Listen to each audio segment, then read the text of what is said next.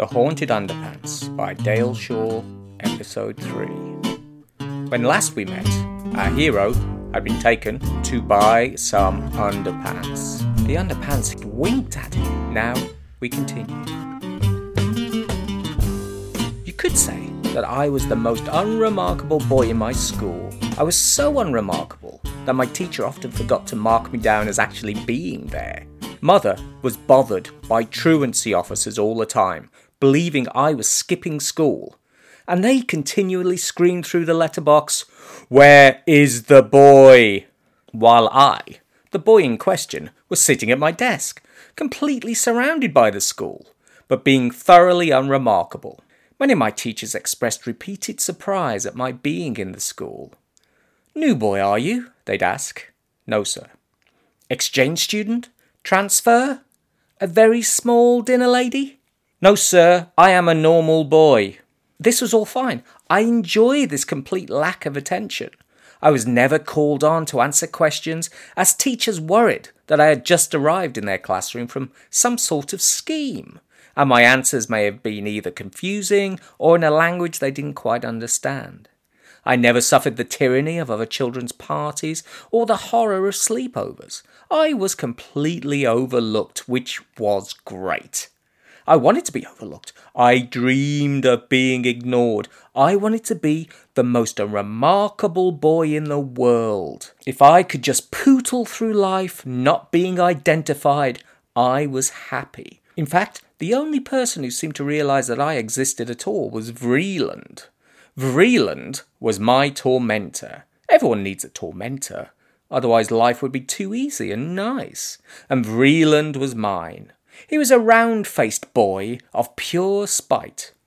In fact, I often felt that the extra areas of his big face must have been filled by sheer malice and more nastiness. Like a hamster, but instead of sunflower seeds, Vreeland's cheek pouches were crammed with bad. "Hey, Gunston," he'd squeal. Gunston being my name. Have I mentioned my name? Forgettable, isn't it? In fact, I'm not entirely sure if that's my first or my last name. That's how forgettable it is. "Hey, Gunston," he'd either repeat or say for the first time, depending on the occasion. "Nice haircut. When will it be finished?" The small, awful, tittering child who was Vreeland's companion would titter at this point and say, "Haircut, haircut," and skip about. Then I would either say yes to indicate that my haircut was finished, which would be followed by the response, "Oh yeah?" Or else I'd say no, and he'd respond, "Not half," which was one of his catchphrases. Everyone has a Vreeland. I suspect the governor of the Bank of England has someone who trips him up in the corridor and laughs at his glasses and says, "Hey, governor, you're a rubbish governor," all the time. Life is just bad like that. But despite the outbursts of Vreeland, I appreciated my invisibleness in the school. This was because I had classified everyone I'd met in my life so far into these two categories: people I hated and the barely tolerated. So there was that. Also, I really wanted to be the first person to live on Mars. Alone. There I could live the ultimate unremarkable life.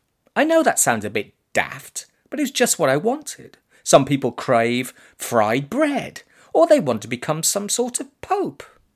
But since my brain started doing things, I desired to travel away from this particular planet and head to one somewhere else or far away. I picked Mars as it's quite easy to spell, which is why these winking pants worried me.